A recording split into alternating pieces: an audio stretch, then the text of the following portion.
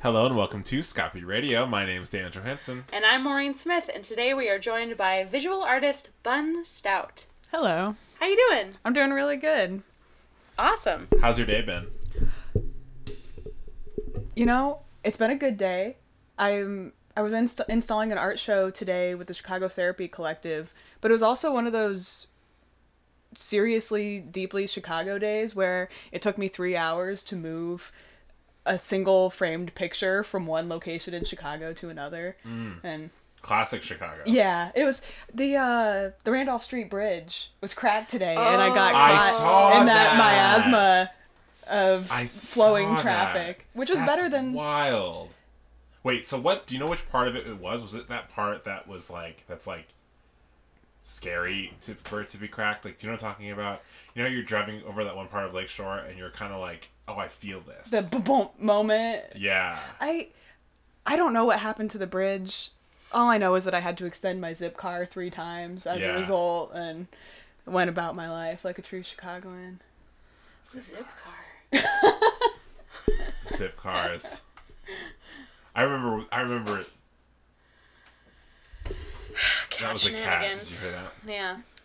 Do you want to take a minute, or do you want to keep going? You can talk about your zip car experience. I just remember wanting one. I feel like, actually, I remember when they first came out, I was like, sure, that makes sense because at that point, there was no car in my life. Uh-huh. Now we have a car in our lives, which is like a special existence that we have. All right. The thing is, the zip car makes sense, right? I don't have a car. I used to have a car. I miss my car, but I don't miss paying for my car. Yeah. And I don't miss waking up in a cold sweat, wondering where my car was and if it had a ticket on it and if it had been dragged to the hell underneath Lower Wacker. Mm-hmm. But at the same time, every time I get a zip car, I feel like I end up spending $50 and I want to jump off of Lakeshore Drive. That's the thing with Zipcar is I feel like there's no middle ground. No. You know, there's no middle ground between just once a month having the most stressful experience of your life and just having a kind of stressful experience every minute of your life. Exactly. I used Zipcar in college a lot because I went to college in Baltimore, and I went to my school was in downtown Baltimore, but all the good grocery stores were in the suburbs. Mm-hmm. And so what we would do is that I had a Zipcar membership, and I would get me and my friends would all chip in to go out to Trader Joe's. The food desert is real. Yeah, we would go up in Towson. We'd go to Towson to go to Trader Joe's, and we would always end up. It would be me and another person, and we would end up in a smart car on the highway because that was always the cheapest car. Smart cars suck. They suck so much. You can't take them on the highway. I really wanted a smart car when I was really? 19. Yeah. Oh, smart cars are terrible. I think mid 2000s. Yeah, I really wanted one. It made a lot of sense to me at the time. I found them so aesthetically appealing Mm-hmm. at the time that I was just learning to drive. Mm-hmm. But I think I've always had a small sedan. Okay. And every single small sedan that I've had, at some point, I have had every single inch of that car full of bullshit. Whether it's pets, art stuff, or moving my apartment in 3 carloads. Not the smart car. That Smart thing car was would so not have served minimalist. me well. Yeah. Well, it was the thing of it was almost freeing. You know, when you watch those, you see those YouTube videos of the person who's just I threw out everything I own, and now my apartment is one jar. This is not a hashtag smart car life situation. Yeah. I'm not living that lifestyle. I'm hauling stuff around the city. Yeah, no, true, very true, very, very true. It's not van life, it's smart car life. Yeah, it's if that's truly minimalist. You don't even have the whole van. You just lean your seat back. You go to sleep. You wake up. The car that I learned to drive in, my parents are just classic.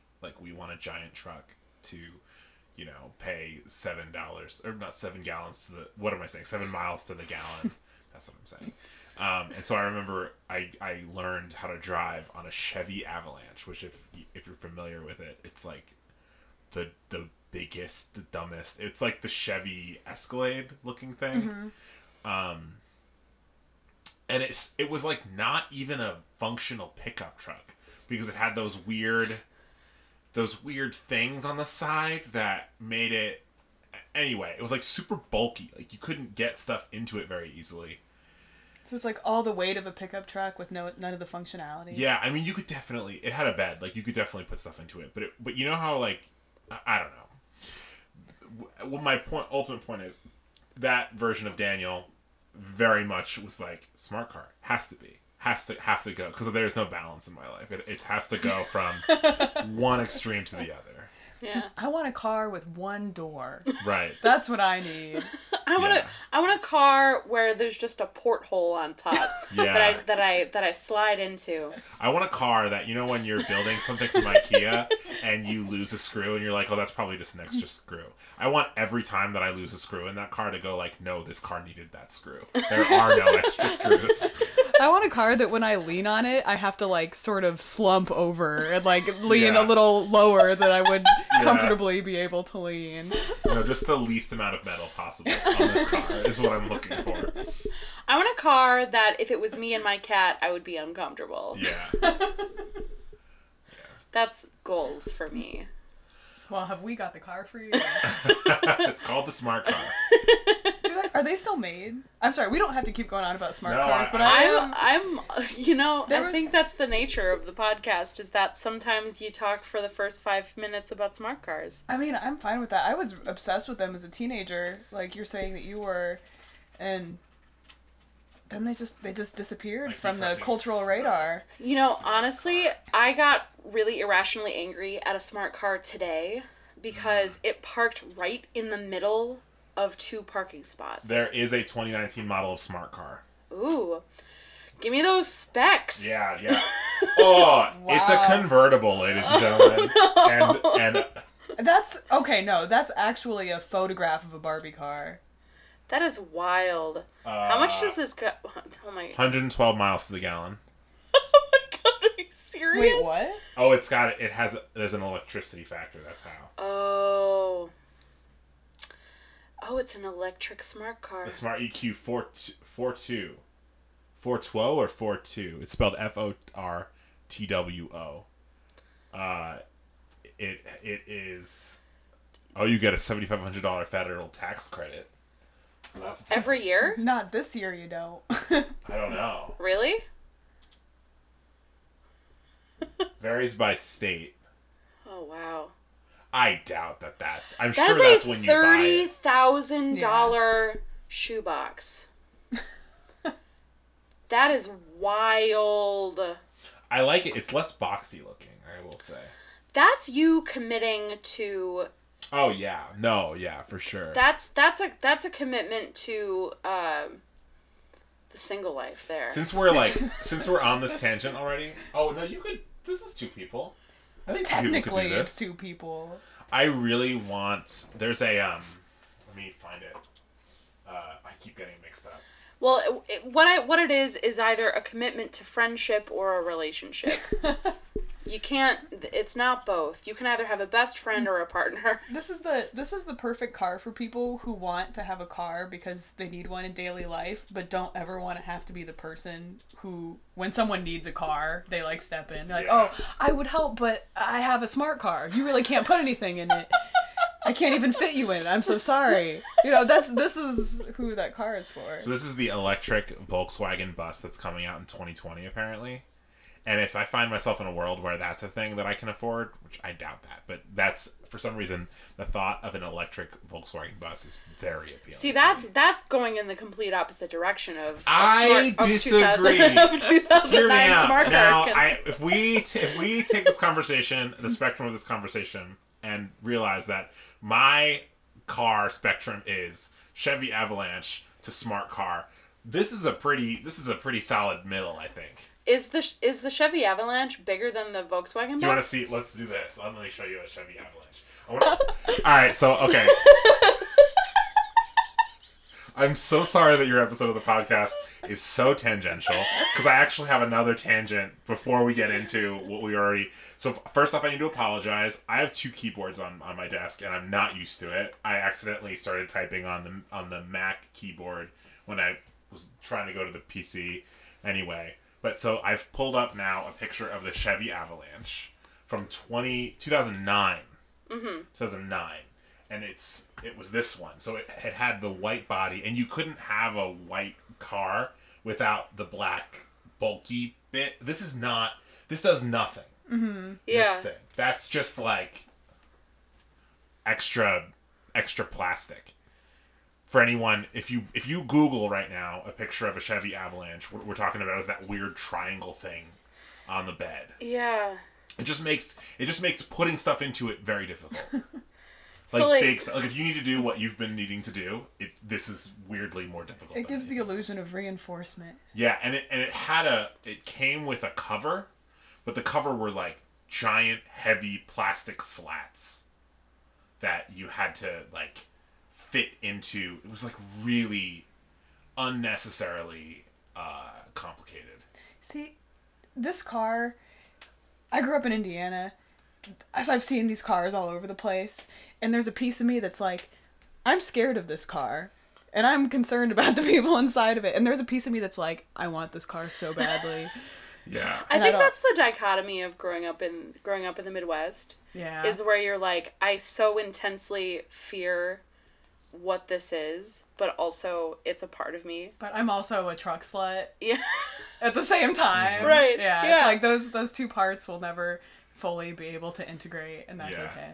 Well, I think that's as good a place as any to dive into your art. Sure, yeah. Not irrelevant. Yeah. So we're here today to talk about your art primarily. So yeah. So Straight from Chevy Avalanche. Yeah. The first thing we always do is a heavy degree hand of context. Is a heavy hand of context. That's what that should be called. That's this segment, this part of the show, when I always go, wow. Introduce us to the thing. Okay, so let's provide our audience with a heavy hand of context. Would you mind introducing us to your art practice? Sure. It's always hard to talk about visual art. Yeah. So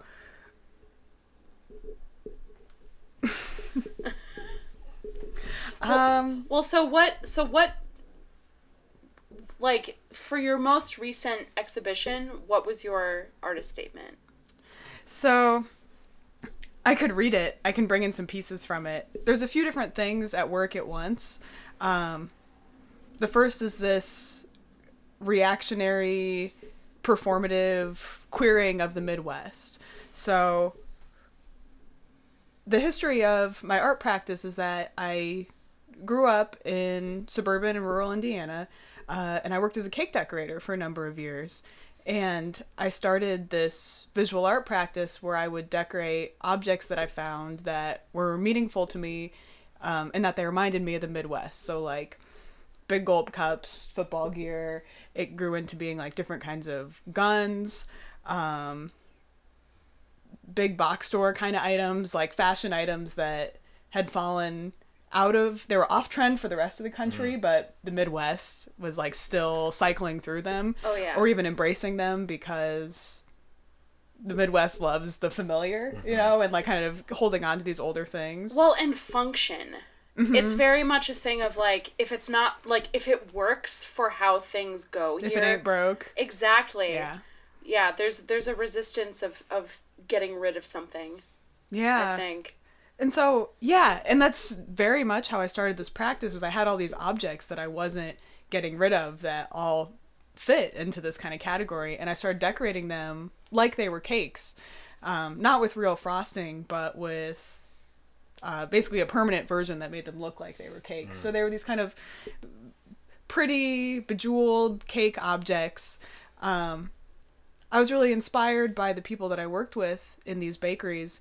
They were mostly women or femme, queer people who had this incredibly skilled trade, and often years of experience, but the art form that they were doing isn't treated like fine art or recognized as an art. They're not paid well, regardless of having sometimes decades of experience. And the art is almost immediately, it disappears. Yeah. So it's this, to me, this deeply effeminate thing. You know, it's made often by femme people. It's underappreciated. It's underpaid. It's beautiful, and it's used to nourish people. Mm-hmm. And that, to me, was really inspiring, and I wanted to apply that to these Midwestern types of objects. And as I worked through that, I started doing it more to guns and weaponry, which had a different type of effect, and also was a reflection of my experience with those objects as a queer person growing up in Indiana. And after I moved to Chicago, I started making more wearable sculptures, either decorating jackets and shoes and making headpieces, things that people could wear. And that's the practice that I'm working with right now, is making these wearable objects that are mostly used in a drag context. That's really, so there's, in keeping with the kind of Midwestern objects that are decorated. First of all, I've also worked at a bakery where there was some amount of cake decorating, and the idea of like, yeah, those people are unsung, underpaid, mostly women who work, the hardest workers I've ever met, ever.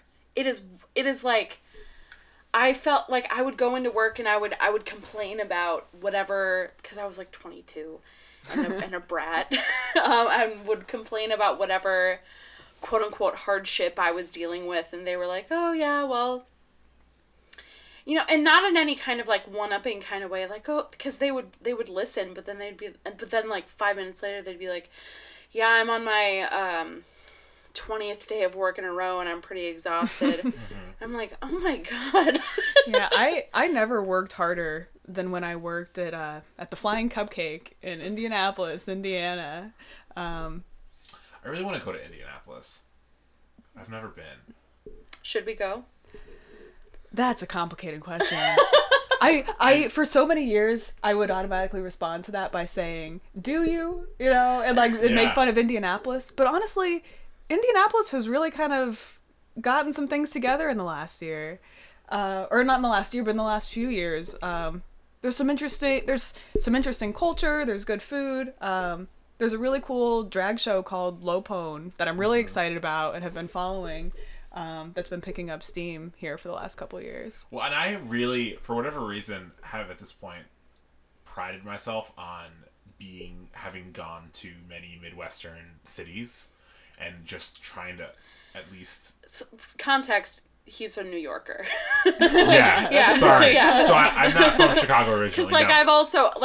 I've also been to Minneapolis, but it's not as impressive because I'm from Milwaukee. It is one of those things of that question of, do you want to go to this place, is such a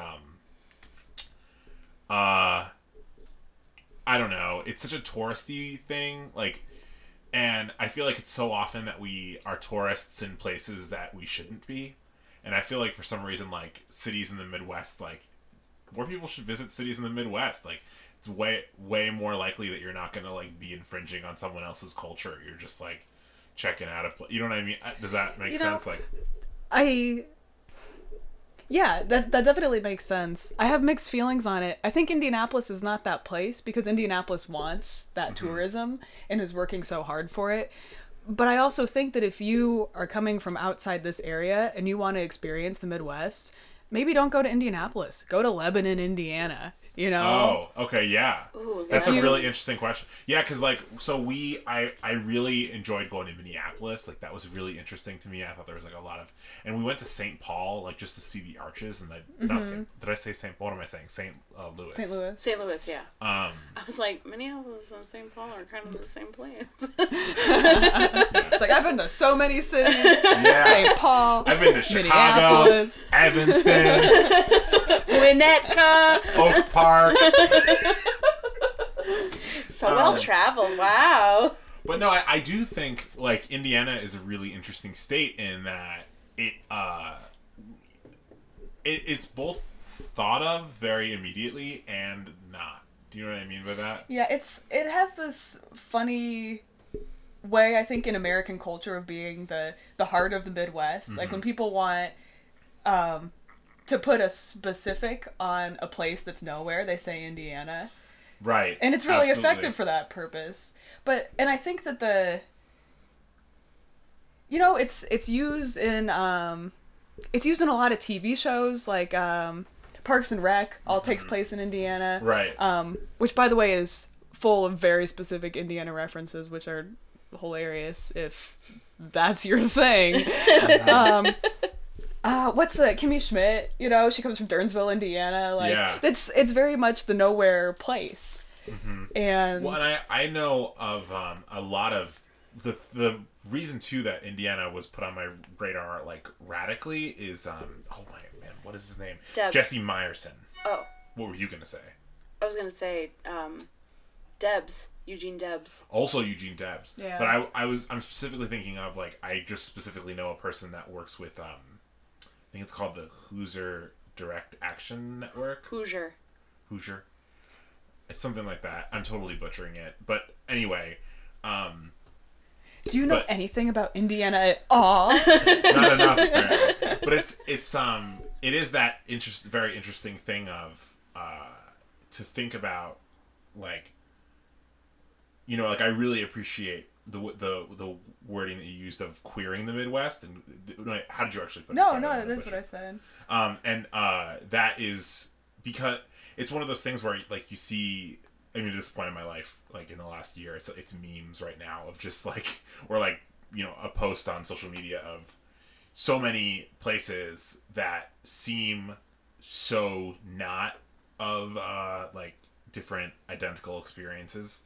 They have had those throughout history, but they've just been either rewritten or glossed over in the way that we think about these places. Mm-hmm. And so I find that, I personally think that in places like Indiana that are so easily kind of put into, in exactly what you're saying, it's like almost more radical to then go to that and try and pick out and highlight what experiences are there. Yeah, that's why I would say go to small towns, and that I think is how you'll really encounter the spirit of the place, both in terms of people, but to me it's visuals, like Sure. the things that make me think of Indiana are kind of haunting. It's like the staring off into the woods outside of my aunt's farm north of Bloomington, Indiana, or like standing in the biggest parking lot you've ever been in that's totally empty in front of a Rural King. There are these very specific experiences. And I say haunting, and that's something that comes up a lot as I talk with my friends about the things that we think are beautiful about the place, that are unrelated to the culture, really. Well, because I think that in the 1950s, 1960s, I feel like Indiana was kind of put into this position of being like the place where you could really have the American dream, like all of that industry from out of Gary, like it's where blue collar workers could like really go and actually have You could be Superman, right? Isn't Superman from Indiana? Is Superman from Indiana? Is he? I don't know. But back to the old computer. affordable, a place where you could make the most. Exactly. For yourself. Yeah. It's where you could have like the. No, he's not. All right. Illinois. All right. It was the place where you could, work a factory job and then go home to your modest home with your wife and 2.5 kids, and be able to afford it and still have, and I think that there's a fair amount of infrastructure that is now being neglected there, which I think there's nothing more haunting than seeing something that is built to accommodate a lot of people and a lot of happiness, and instead it's just Left. vacant. Yeah. Yeah. I wanna. This is a hard left, so let me know if there was more. If there was a. No, I'm good. Sorry, I didn't mean that like that. I just No, I appreciated that. Go for it. The thing that I want to ask about, which is a conversation that we talk around a bunch whenever we have multimedia people on, and we talk about this a lot with performing arts, is it's an interesting thing being a journalist of thinking about how to like name and verbalize and have conversations around multimedia art that's specifically new and not I'm already talking around this conversation, but I think it's super interesting, and that's always why I'm always drawn to talk about it. But one of the things we've talked about in the past with multimedia art and art that is,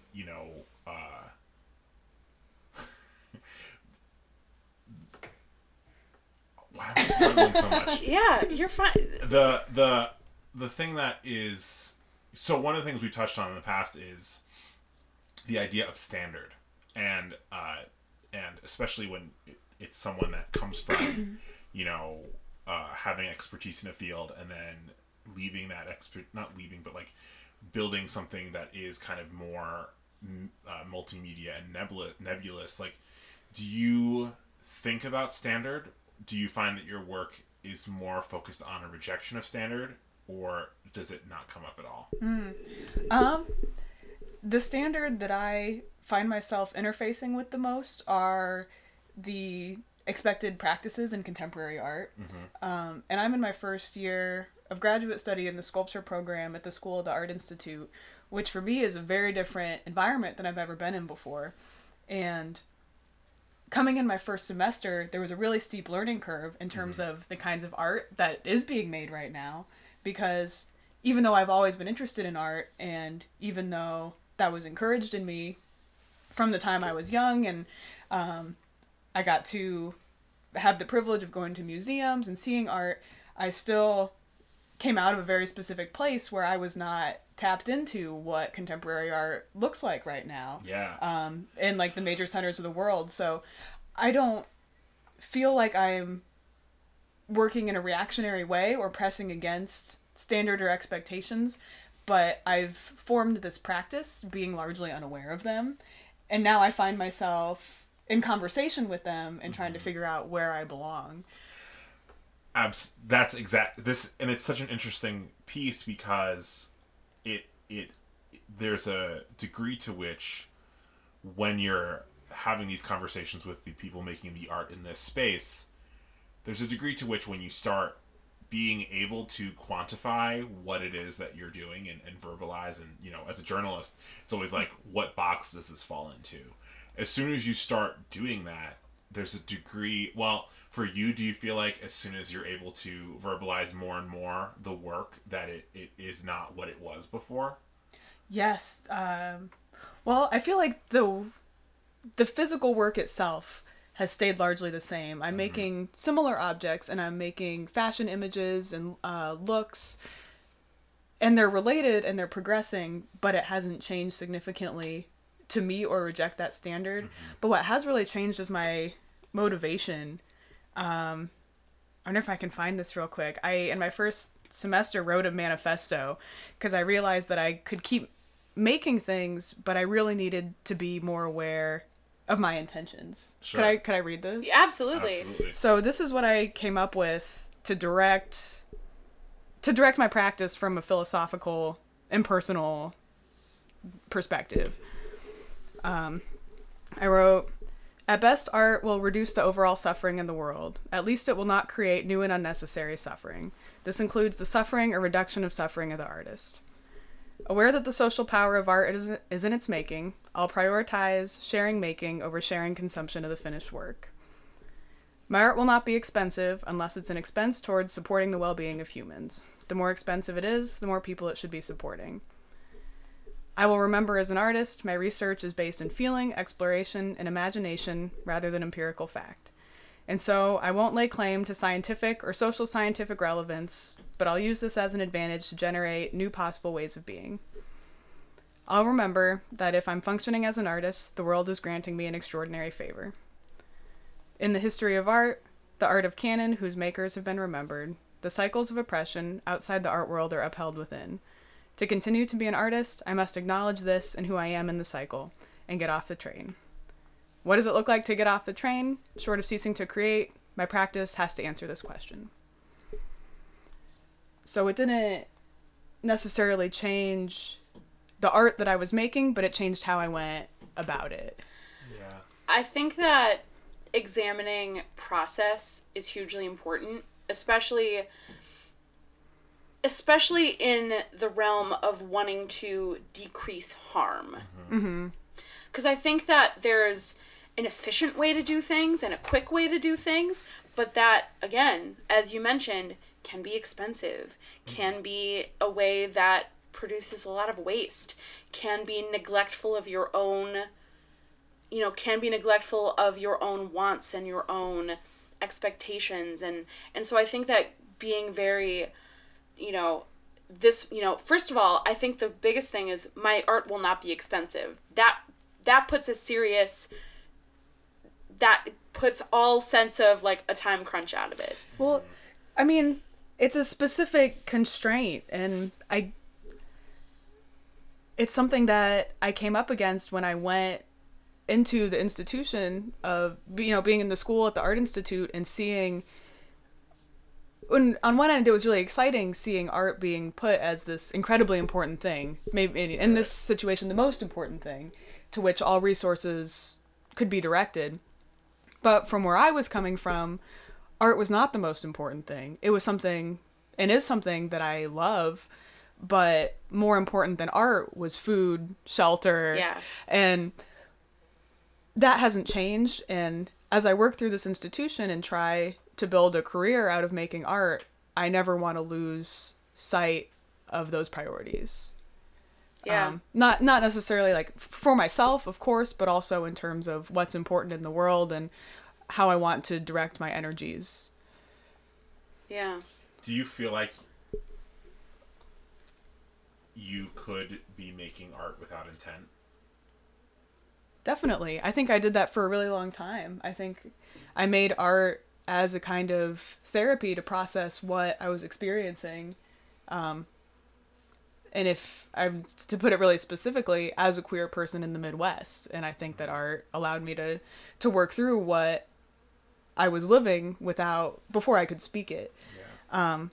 But now that I'm in a position where it's a career instead of an activity or a therapy, it's really important to me to use art to do good, like to organize shows that can help people to make money, or to organize performance opportunities for people, or at the very least to remember that art is really important to the world, but I'm not going to forget that if I spend $200 in the making of an art piece, that potentially could have been meals for people.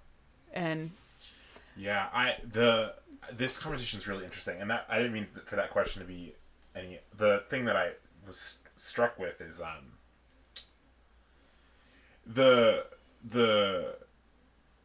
because when we talk to like multimedia performance artists or kind of like surrealist artists, it's like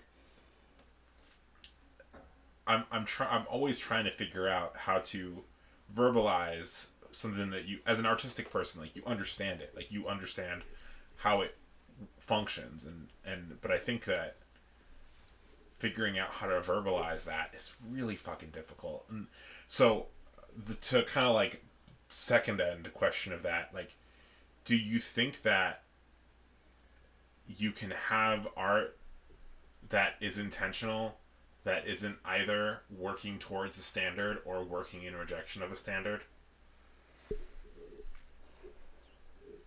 Like, do you think intent and including standard in art making are like linked?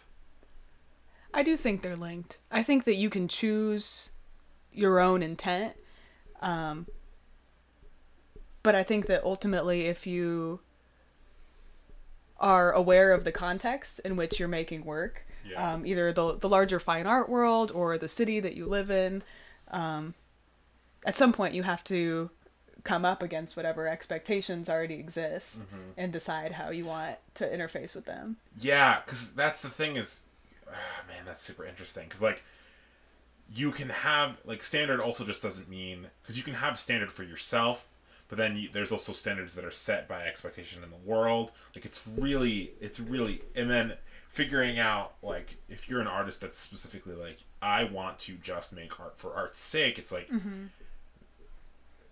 can it, and I mean, like, there are, of course, so many takes to that of, like, well, you know, all art has to, like, art doesn't exist in a vacuum, but also, like, there is a degree to which some artists specifically are like, I do not want to work. I want my art to not have intent. I specifically want my art to be without it. And I think that is true. But I also, it's an interesting, because basically as a journalist, I don't know why I keep prefacing with this conversation, but it's just, this conversation is one that I want to figure out and unpack more, specifically with multimedia folks, because I guess really because there's because I'm putting it in a box. I don't know, and there's a degree too with that why I keep bringing it up when we have multimedia folks on is because I am doing this thing morally where I go, should I be doing this? Well, this is something that I come up against all the time, and as I was writing this manifesto was what I was turning over again and again was, if my primary intent is to do good, why am I making art? I should be doing social work. But I'm not doing social work, I'm making art. So I needed to figure out basically, like, all right, what the hell am I doing? And I realized that there could be a kind of middle ground, which I guess in the most basic way is the genre of social practice, but more specifically was deciding what kind of good it is possible to do with my art and making sure that I'm moving towards those goals as I make it. Because in no way do I want to demonize art for art's sake. Art is important, and I'm an artist. It's what makes me happy, both creating it and experiencing it in the world, and I don't want to minimize that at all. Nor do I want to be guilt-mongering and saying that everyone should be reorganizing their resources and not be spending them on art, because I don't believe that. I just found that as I entered a world where art was the most important thing, I felt like this was a conversation that never happened, was never happening once. In a world where all people talked about was art, this conversation never occurred, and it was just eating me up. I couldn't ignore it, and so I knew that I needed to think about what I was doing and why. Well, so there's a specific piece of yours that I want to talk about, kind of in this vein of need and want and what we can do about it, and kind of so there's one piece in particular that it is a Chase Bank balance receipt that is decorated very ornately, and the balance it shows a balance of 76 cents. And you mentioned that this is a piece that you get a lot of comments on, which is not surprising to me, because like it's really pretty evocative. Like, it's like you see it and it's like you can't not have a reaction to it, because it's something that everyone's experienced. Like, I don't know, something about you know, you can have a balance of like $3 and still feel okay, but once it gets down to less than $1, Yeah. there's really something that and then happens. you see 76, and that's more than 5, right? We're like, but it's cents.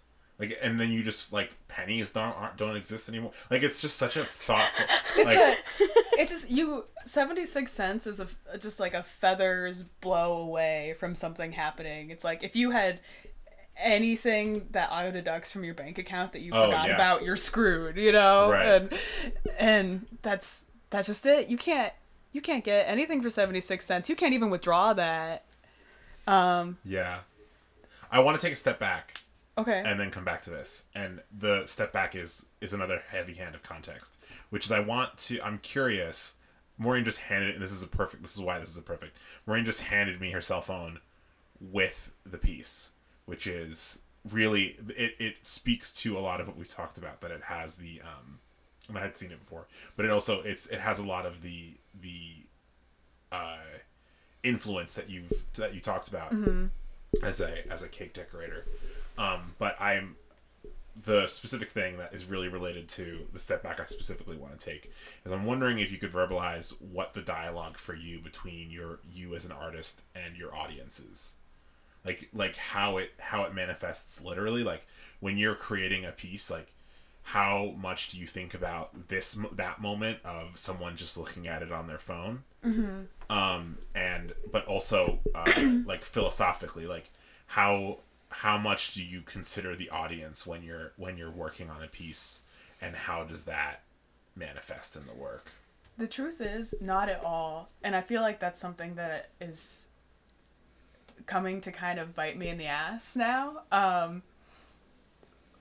But the truth is, I can't really stand to see myself or try to see myself the way other people see me. You know, I grew up genderqueer in a very conservative environment, and I make these pieces from a super vulnerable place, in a very personal place, and I've found that the people who I've noticed that people usually either see the work and either immediately, wordlessly understand it to a significant depth, or really can't find an entry point to it at all. For example, for a critique, my first semester here, I had some friends who are all drag performers come in and wear my work for the critique. And none of them had ever been into my studio at school before, and they all showed up in makeup, and they all started putting on pieces. They picked out themselves what they wanted. And even though I hadn't given them my artist statement, hadn't really given them much documentation ahead of time of what to do, they all inherently understood what the work was about. And that was so touching to me, because a lot of times it does take a lot of explanation, like, here's how I grew up, here's what I do, here are these pieces of queer culture that will help you to understand the work. And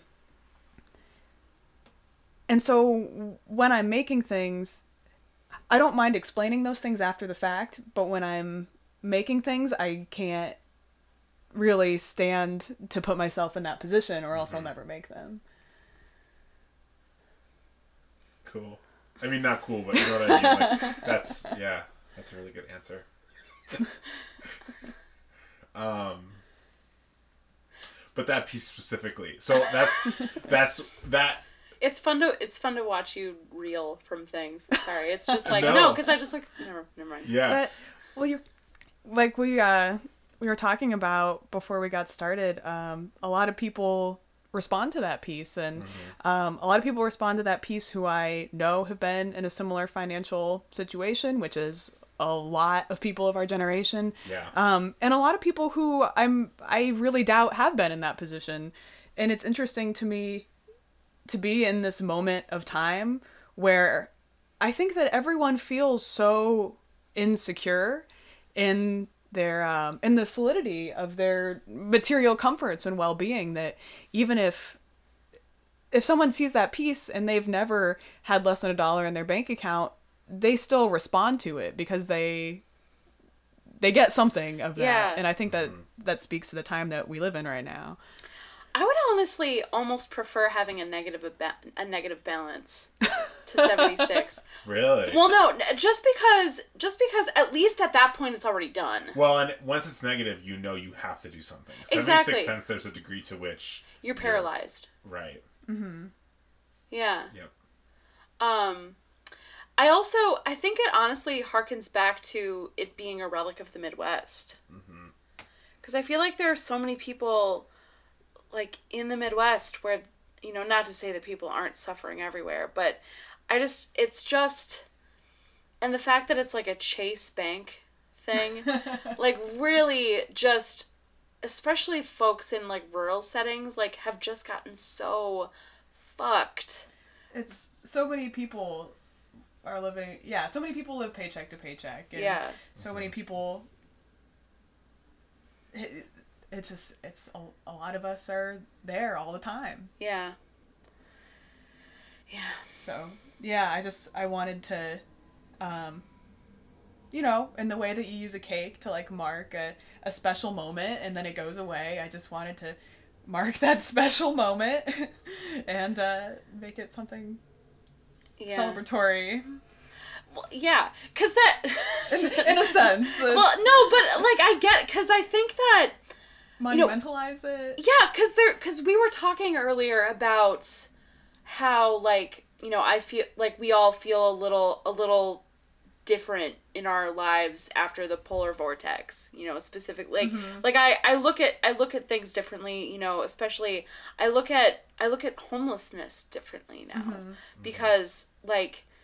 You know, I talk about how hard it was for our apartment to be so cold, but oh my god, I can't even imagine having had to be outside. You know, and I think that it's like you just couldn't. Yeah, you you couldn't. And suddenly being outside meant death, and you had to find something. Yeah. I was up at 3 a.m. last night, and there was a cat in the snow, pooping in our back and outside of our window. Yeah. And it was kind of cold. It wasn't like super cold last night, but I just remember thinking like, can I give that cat a home? Like, should I do something? I have no idea why. I'm really glad that you didn't bring that cat inside. I have no idea what made me think of that just now or why I needed to say it, but I just wanted to. It was honestly, if I hadn't just said it just now, I would have forgotten that forever. That there was a cat, and I just wanted to say it. Okay. Sorry. Well, it's like, I mean, you see this one cat, but think about all of the people that you see like every single day outside, knowing that every single one of those people was at risk of death. Yeah. That really changed my perspective. Yeah. And I mean, and I think that it's something that you don't soon forget. And I think that it's something that as a culture you're encouraged to forget. And I think that people are encouraged to forget when they had 76 cents in their account. Yeah. And I think that the fact that we're encouraged to forget that makes us less empathetic, which is why these people are outside. Is because we're not empathetic because we choose to not remember when we had 76 cents. The reason, like, you having 76 cents is the reason why there's not much that you can do about someone that's homeless, that's dealing with homelessness. Because, well, but at least it makes you more empathetic. But I mean, it's the same thing of like, you know, climate change. The whole thought of, yeah, you know, you can go vegan, you can use less trash, you can drive less, whatever. There are bigger things at work that drive climate change more so than the actions of the individual.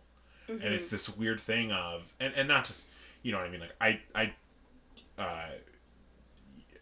care about people dealing with homelessness a ton and want to see that solved, and I'm not saying to not do that, but I'm just more saying that it's this weird thing where in so many ways we find ourselves not able to, knowing the problem, trapped in the same system where maybe you have a place to live, but maybe you have $5 in your bank account, and here we all are being affected by that same system, even though you have the privilege of having a warm place to go.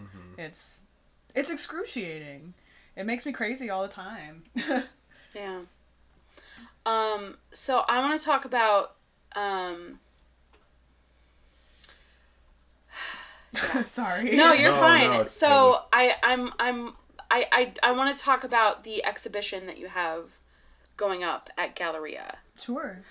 So what is, like, we'll talk about, like, details of, like, when and where in, you know, a little bit later, but, like, what can people find? Because, well, first of all, Galleria is cool because is it in the same vein as Galleria in that people can purchase pieces of art? Yeah, so the show that I was installing my work in today is a group show put on by Chicago Therapy Collective, which is a group that organizes art events that prioritize trans and gender nonconforming people. And they have a series called Trans Art Is. And this is their most recent installment, Love and Liberation. It opens on Valentine's Day, and it's about trans and gender nonconforming love and eroticism and sexuality. So I have a few pieces in this show. I have a mini installation. I do this larger installation sometimes called Mall Kiosk at the End of the World, and it's some of my images and then a bunch of wearable pieces and weapons all together that the audience can come and put on.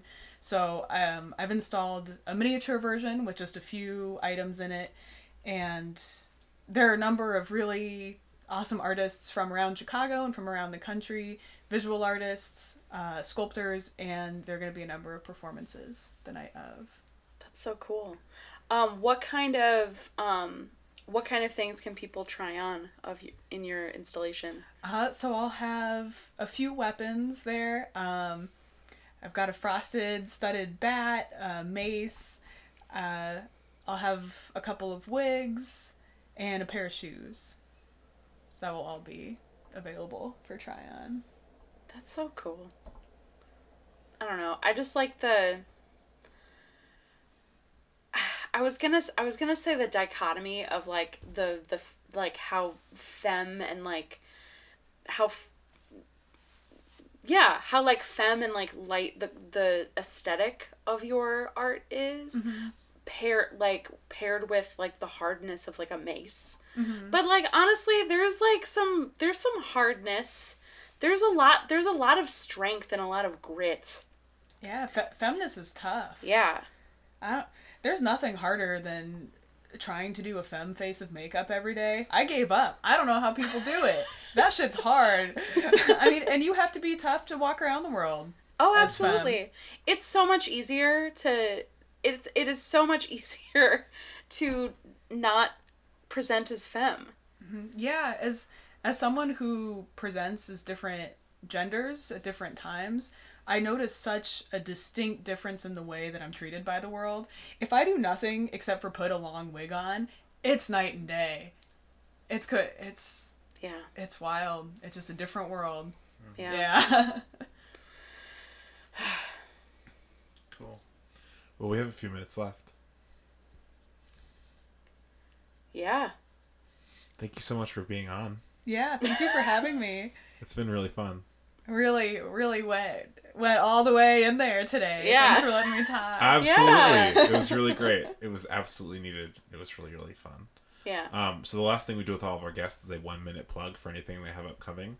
Sometimes it's very obvious, like letting people know where and when they can see a upcoming event and exhibition. Otherwise, you like turned into an NPR announcer. I don't know why your affect completely changed. I'm getting sleepy. This is so. Oh, okay. This is the it's the opening and closing. cadence. Yeah. And anytime that we do 2 podcasts back to back, I always get a little like, okay, I've thought a lot in the last. Muscle through, my man. You got this. I'll try. Can I do 2 plugs if I squeeze them in? Absolutely. You can do 2 plugs even if you don't squeeze them in. So a little parting of the curtain. We before the show, we always have 3 things we tell guests. One of them is the 1-minute plug at the end. It's just a suggestion. It doesn't have to just be a minute. It can be. We say 1 minute to give it any sense of structure. Yeah, but it can be. To keep people from going on. 5 seconds, or it could also technically be an hour. But I feel like we all would not appreciate that. Like all people in this room would not appreciate that. But also, honestly, if you had an hour worth of plugs, and go for it. I guess we're here, you know. Yeah. Like that's the thing. Allow me to demonstrate my illustrious success. Maureen and I are too nice. We would just let that person talk. And we would be like, wow, and wow. Our stomachs would be grumbling. Wow. wow. Crossing our legs. You've got a lot going on. All right, well, I'll hit you with my plugs here. First one is, I already told you about the show that's upcoming, Trans Art Is, Love and Liberation. It's going to be at the Andersonville Galleria. It opens on Valentine's Day. 7 to 9:30, I believe the opening is, and it will be the art will be on view until March 31st. So cool. They're open daily till 5 p.m. So anytime till March Galleria. 31st, you can go in there. And then relevant to our conversation, I feel like my second plug is that, did you know you can buy Streetwise with Venmo? Yeah. That's all. I feel like this is the conversation we were having. And if anytime I have an audience, I always want to say that because people say, "Oh, I'm not going to get Streetwise. I don't have cash." You can use Venmo. It's awesome. I found that out walking around Andersonville during some Christmassy, wintry thing, and someone was selling Streetwise, and I was like, "I'm so sorry, I don't have cash." And they were like, "Oh, well, you can do Venmo," and I was like, "Oh, amazing! Yeah, come here. All right, what's the code? Like, what do I type in? Oh, this is so cool. Great. I'm so happy." And they were like, "Oh, great!" Like, I was like, "You should lead with Venmo. Lead with Venmo." Yeah, like, right? I don't know. I thought that was a game changer. Oh yeah.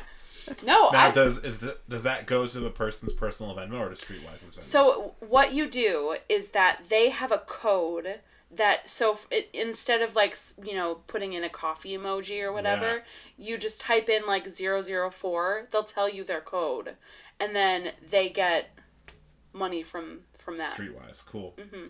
So you Venmo, it's like at Streetwise or something, and then the memo is whatever their code is. Nice. Yeah, it's super simple. And I had like a nice chat with my Streetwise friend. They're a visual artist. That's pretty cool. I mean, anyone who's selling Streetwise is part of our community, Absolutely. It's someone that you see every day, so Yeah. take care of your community. Yeah, there's a myth that people dealing with homelessness are a different person. They're not. They're people. Yeah. Like that's an obvious. Like I think everybody in this room knows that. But I just think it is worth repeating and saying that like people are people, and sometimes people just don't have a home right now. Yeah.